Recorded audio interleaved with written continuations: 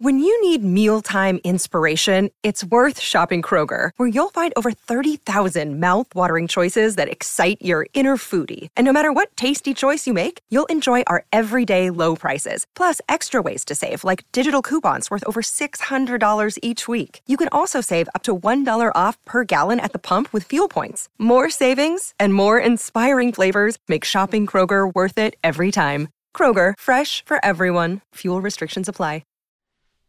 Chapter 5. The next evening, old Mr. Sillerton Jackson came to dine with the Archers. Mrs. Archer was a shy woman and shrank from society, but she liked to be well informed as to its doings. Her old friend, Mr. Sillerton Jackson, applied to the investigations of his friend's affairs the patience of a collector and the science of a naturalist. And his sister, Miss Sophie Jackson, who lived with him, was entertained by all the people who could not secure her much-sought-after brother. Miss Sophie Jackson, who lived with him and was entertained by all the people who could not secure her much-sought-after brother, brought home bits of minor gossip that filled in usefully the gaps in his picture. Therefore, whenever anything happened that Mrs. Archer wanted to know about, she asked Mr. Jackson to dine. And as she honored few people with her invitations, and as she and her daughter Janie were an excellent audience, Mr. Jackson usually came himself instead of sending his sister. If he could have dictated all the conditions, he would have chosen the evenings when Newland was out. Not because the young man was uncongenial to him, the two got on capitally at the club, but because the old anecdotist sometimes felt, on Newland's part, a tendency to weigh his evidence that the ladies of the family never showed.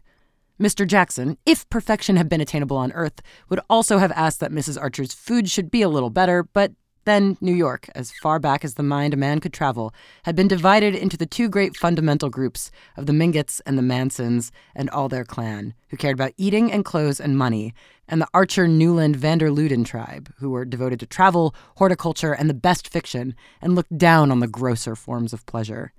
You couldn't have everything, after all. If you dined with the Lovell Mingotts, you got your canvasback and terrapin and vintage wines, and at Adeline Archer's you could talk about alpine scenery and the marble faun.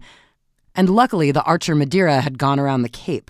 Therefore, when a friendly summons came from Mrs. Archer, Mr. Jackson, who was a true eclectic, would usually say to his sister, "I have been a little gouty since my last dinner at the Lovell Mingotts. It will do me good to diet at Adeline's." Mrs. Archer, who had long been a widow, lived with her son and daughter in West 28th Street. An upper floor was dedicated to Newland, and the two women squeezed themselves into narrower quarters below.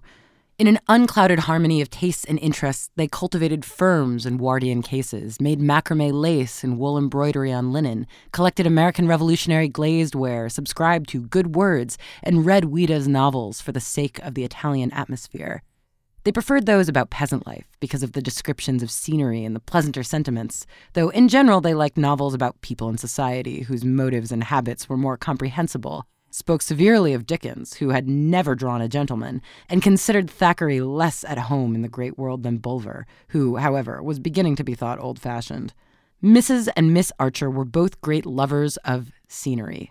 It was what they principally sought and admired on their occasional travels abroad, considering architecture and painting as subjects for men, and chiefly for learned persons who read Ruskin. Mrs. Archer had been born a Newland, and mother and daughter, who were as like sisters, were both, as people said, true Newlands, tall, pale, and slightly round-shouldered, with long noses and sweet smiles, and a kind of drooping distinction like that in certain faded Reynolds portraits. Their physical resemblance would have been complete if an elderly embonpoint had not stretched Mrs. Archer's black brocade, while Miss Archer's brown and purple poplins hung, as the years went on, more and more slackly on her frame. Mentally, the likeness between them, as Newland was aware, was less complete than their identical mannerisms often made it appear. The long habit of living together in mutually dependent intimacy had given them the same vocabulary, and the same habit of beginning their phrases, "Mother thinks," or "Janie thinks," according as one or the other wished to advance the opinion of her own. But in reality, while Mrs. Archer's serene unimaginativeness rested easily in the accepted and familiar, Janie was subject to starts and aberrations of fancy welling up from springs of suppressed romance. Mother and daughter adored each other and revered their son and brother, and Archer loved them with a tenderness made compunctious and uncritical by a sense of their exaggerated admiration, and by his secret satisfaction in it. After all, he thought it a good thing for a man to have his authority respected in his own house, even if his sense of humor sometimes made him question the force of his mandate. On this occasion, the young man was very sure that Mr. Jackson would rather have had him dine out, but he had his own reasons for not doing so. Of course, old Mr. Jackson wanted to talk about Ellen Olenska, and of course, Mrs. Archer and Janie wanted to hear what he had to tell. All three would be slightly embarrassed by Newland's presence now that his prospective relation to the Mingott clan had been made known, and the young man waited with an amused curiosity to see how they would turn the difficulty. They began obliquely by talking about Mrs. Lemuel Struthers. "It's a pity the Beauforts asked her," Mrs. Archer said gently. "But then, Regina always does what he tells her. And Beaufort, certain nuances escape Beaufort," said Mr. Jackson, cautiously inspecting the broiled shad and wondering for the 1,000th time why Mrs. Archer's cook always burned the roe to a cinder. Newland, who had long shared his wonder, could always detect it in the older man's expression of melancholy disapproval. "Oh, necessarily, Beaufort is a vulgar man," said Mrs. Archer. "My grandfather, Newland, always used to say to my mother, 'Whatever you do, don't let that fellow Beaufort be introduced to the girls.' But at least he's had the advantage of associating with gentlemen. In England, too, they say. It's all very mysterious." She glanced at Janie and paused. She and Janie knew every fold of the Beaufort mystery, but in public, Mrs. Archer continued to assume that the subject was not for the unmarried. "But this Mrs. Struthers," Mrs. Archer continued, "what did you say she was, Sillerton?" "Out of a mine, or rather out of a saloon at the head of a pit. Then with living waxworks touring New England. After the police broke that up, they say she lived—" Mr. Jackson, in his turn, glanced at Janie, whose eyes began to bulge from under her prominent lids. There were still hiatuses for her in Mrs. Struthers' past.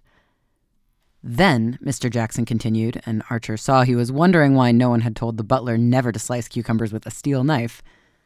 "Then Lemuel Struthers came along. They say his advertiser used the girl's head for those shoe polish posters. Her hair's intensely black, Egyptian style. Anyhow, he eventually married her." There were volumes of innuendo in the way the "eventually" was spaced, and each syllable given its due stress. "Oh, well, at the pass we've come to nowadays, it doesn't matter," said Mrs. Archer indifferently. The ladies were not really interested in Mrs. Struthers just then. The subject of Ellen Olenska was too fresh and too absorbing to them. Indeed, Mrs. Struthers' name had been introduced by Mrs. Archer only that she might presently be able to say, "And Newland's new cousin, Countess Olenska. Was she at the ball too?" There was a faint touch of sarcasm in the reference to her son, and Archer knew it and had expected it. Even Mrs. Archer, who was seldom unduly pleased with human events, had been altogether glad of her son's engagement, especially after that silly business with Mrs. Rushworth, as she had remarked to Janie, alluding to what had once seemed to Newland a tragedy of which his soul would always bear the scar. There was no better match in New York than May Welland. Look at the question from whatever point you choose. Of course, such a marriage was only what Newland was entitled to, but young men are so foolish and incalculable, and some women so ensnaring and unscrupulous, that it was nothing short of a miracle to see one's only son safe past the Siren Isle in the haven of blameless domesticity. All this Mrs. Archer felt, and her son knew she felt, but he knew also that she had been perturbed by the premature announcement of this engagement, or rather by its cause. And it was for that reason, because on the whole he was a tender and indulgent master, that he had stayed at home that evening. It's not that I don't approve of the Mingotts' esprit de corps, but why Newland's engagement should be mixed up with that Olenska woman's comings and goings, I don't see, Mrs. Archer grumbled to Janie, the only witness of her slight lapses from perfect sweetness. She had behaved beautifully, and in beautiful behavior she was unsurpassed during the call on Mrs. Welland. But Newland knew, and his betrothed doubtless guessed, that all through the visit, she and Janie were nervously on the watch for Madame Olenska's possible intrusion, and when they left the house together, she had permitted herself to say to her son, "I'm thankful that Augusta Welland received us alone." These indications of inward disturbance moved Archer the more that he too felt the Mingotts had gone a little too far. But, as it was against all the rules of their code that the mother and son should ever allude to what was uppermost in their thoughts, he simply replied, "Oh, well, there's always a phase of family parties to be gone through when one gets engaged, and the sooner it's over, the better." At which his mother merely pursed her lips under the lace veil that hung down from her gray velvet bonnet trimmed with frosted grapes. Her revenge, he felt, her lawful revenge, would be to draw Mr. Jackson that evening on the Countess Olenska, and having publicly done his duty as a future member of the Mingott clan, the young man had no objection to hearing the lady discussed in private, except that the subject was already beginning to bore him. Mr. Jackson had helped himself to a slice of the tepid fillet, which the mournful butler had handed him with a look as skeptical as his own, and rejected the mushroom sauce after a scarcely perceptible sniff. He looked baffled and hungry, and Archer reflected that he would probably finish his meal on Ellen Olenska.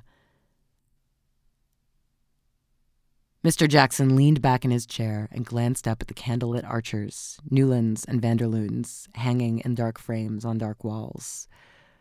"Ah, how your grandfather Archer loved a good dinner, my dear Newland," he said, his eyes on the portrait of a plump, full-chested young man in a stock and blue coat with a view of white-columned country house behind him. Well. Wonder what he would have said to all these foreign marriages. Mrs. Archer ignored the allusion to the ancestral cuisine, and Mr. Jackson continued with deliberation. "No, she was not at the ball." "Ah," Mrs. Archer murmured in a tone that implied she had that decency. "Perhaps the Beauforts don't know her," Janey suggested with artless malice. Mr. Jackson gave a faint sip, as if he had been tasting invisible Madeira. "Mrs. Beaufort may not, but Beaufort certainly does, for she was seen walking up Fifth Avenue this afternoon with him by the whole of New York." "Mercy," moaned Mrs. Archer, evidently perceiving the uselessness of trying to ascribe the actions of foreigners to a sense of delicacy. "I wonder if she wears a round hat or a bonnet in the afternoon," Janey speculated. "At the opera, I know she had on a dark blue velvet, perfectly plain and flat like a nightgown." "Janey," said her mother, and Miss Archer blushed and tried to look audacious. "It was, at any rate, in better taste not to go to the ball," Mrs. Archer continued. A spirit of perversity moved her son to rejoin. "I don't think it was a question of taste with her. May said she meant to go and then decided that the dress in question wasn't smart enough." Mrs. Archer smiled at this confirmation of her inference. "Poor Ellen," she simply remarked, adding compassionately, "we must always bear in mind what an eccentric bring-up Medora Manson gave her. What can you expect of a girl who was allowed to wear black satin at her coming-out ball?" "I don't remember her in it," said Mr. Jackson, adding, "Poor girl," in the tone of one who, while enjoying the memory, had fully understood at the time what the sight portended. "It's odd," Janey remarked, "that she should have such an ugly name as Ellen. I should have changed it to Elaine." She glanced about the table to see the effect of this. Her brother laughed. "Why Elaine?" "I don't know. It sounds more Polish," said Janey, blushing. "It sounds more conspicuous, and that can hardly be what she wishes," said Mrs. Archer disdainfully. "Why not?" broke in her son, growing suddenly argumentative. "Why shouldn't she be conspicuous if she chooses? Why should she slink about as if it were she who had disgraced herself? She's poor Ellen, certainly, because she's had the bad luck to make a wretched marriage. But I don't see that that's a reason for hiding her head as if she were the culprit." "That, I suppose," said Mr. Jackson speculatively, "is the line the Mingotts mean to take." The young man reddened. "I don't have to wait for their cue, if that's what you mean, sir. Madame Olenska has had an unhappy life. That doesn't make her an outcast." "There are rumors," began Mr. Jackson, glancing at Janey. "Oh, I know, the secretary," the young man took him up. "Nonsense, Mother, Janey's grown up. They say, don't they," he went on, "that the secretary helped her to get away from her brute of a husband who kept her practically a prisoner. Well, what if he did? I hope there isn't a man among us who wouldn't have done the same in such a case." Mr. Jackson glanced over his shoulder to say to the sad butler, "Perhaps that sauce just a little, after all." And then, having helped himself, he remarked, "I'm told she's looking for a house. She means to live here." "I hear she means to get a divorce," said Janey boldly. "I hope she will," Archer exclaimed. The word had fallen like a bombshell in the pure and tranquil atmosphere of the Archer dining room. Mrs. Archer raised her delicate eyebrows in the particular curve that signified the butler. And Mrs. Archer raised her delicate eyebrows in the particular curve that signified the butler. And the young man, himself mindful of the bad taste of discussing such intimate matters in public, hastily branched off into account of his visit to old Mrs. Mingott. After dinner, according to the immemorial customs, Mrs. Archer and Janey trailed their long silk draperies up to the drawing room, where, while the gentlemen smoked below stairs, they sat beside a lamp with an engraved globe, facing each other across a rosewood work table with a green silk bag under it, and stitched at the two ends of a tapestry band of field flowers destined to adorn an occasional chair in the drawing room of a young Mrs. Newland Archer. While this rite of passage was in progress in the drawing room, Archer settled Mr. Jackson in an armchair near the fire in the Gothic library and handed him a cigar. Mr. Jackson sank into the armchair with satisfaction, lit his cigar with perfect confidence — it was Newland who bought them — and stretched his thin old ankles to the coals and said, "You say the secretary merely helped her to get away, my dear fellow. Well, he was still helping her a year later then, for somebody met 'em living at the Lausanne together." Newland reddened. "Living together?" "Well, why not? Who had the right to make her life over if she hadn't? I'm sick of the hypocrisy that would bury alive a woman of her age if her husband prefers to live with harlots." He stopped and turned away angrily to light his cigar. "Women ought to be free as we are," he declared, making a discovery of which he was too irritated to measure the terrific consequences. Mr. Sillerton Jackson stretched his ankles nearer the coals and emitted a sardonic whistle. "Well," he said after a pause, "apparently Count Olenski takes your view, for I never heard of his having lifted a finger to get his wife back." Phoebe Reads a Mystery is recorded in the studios of North Carolina Public Radio, WUNC.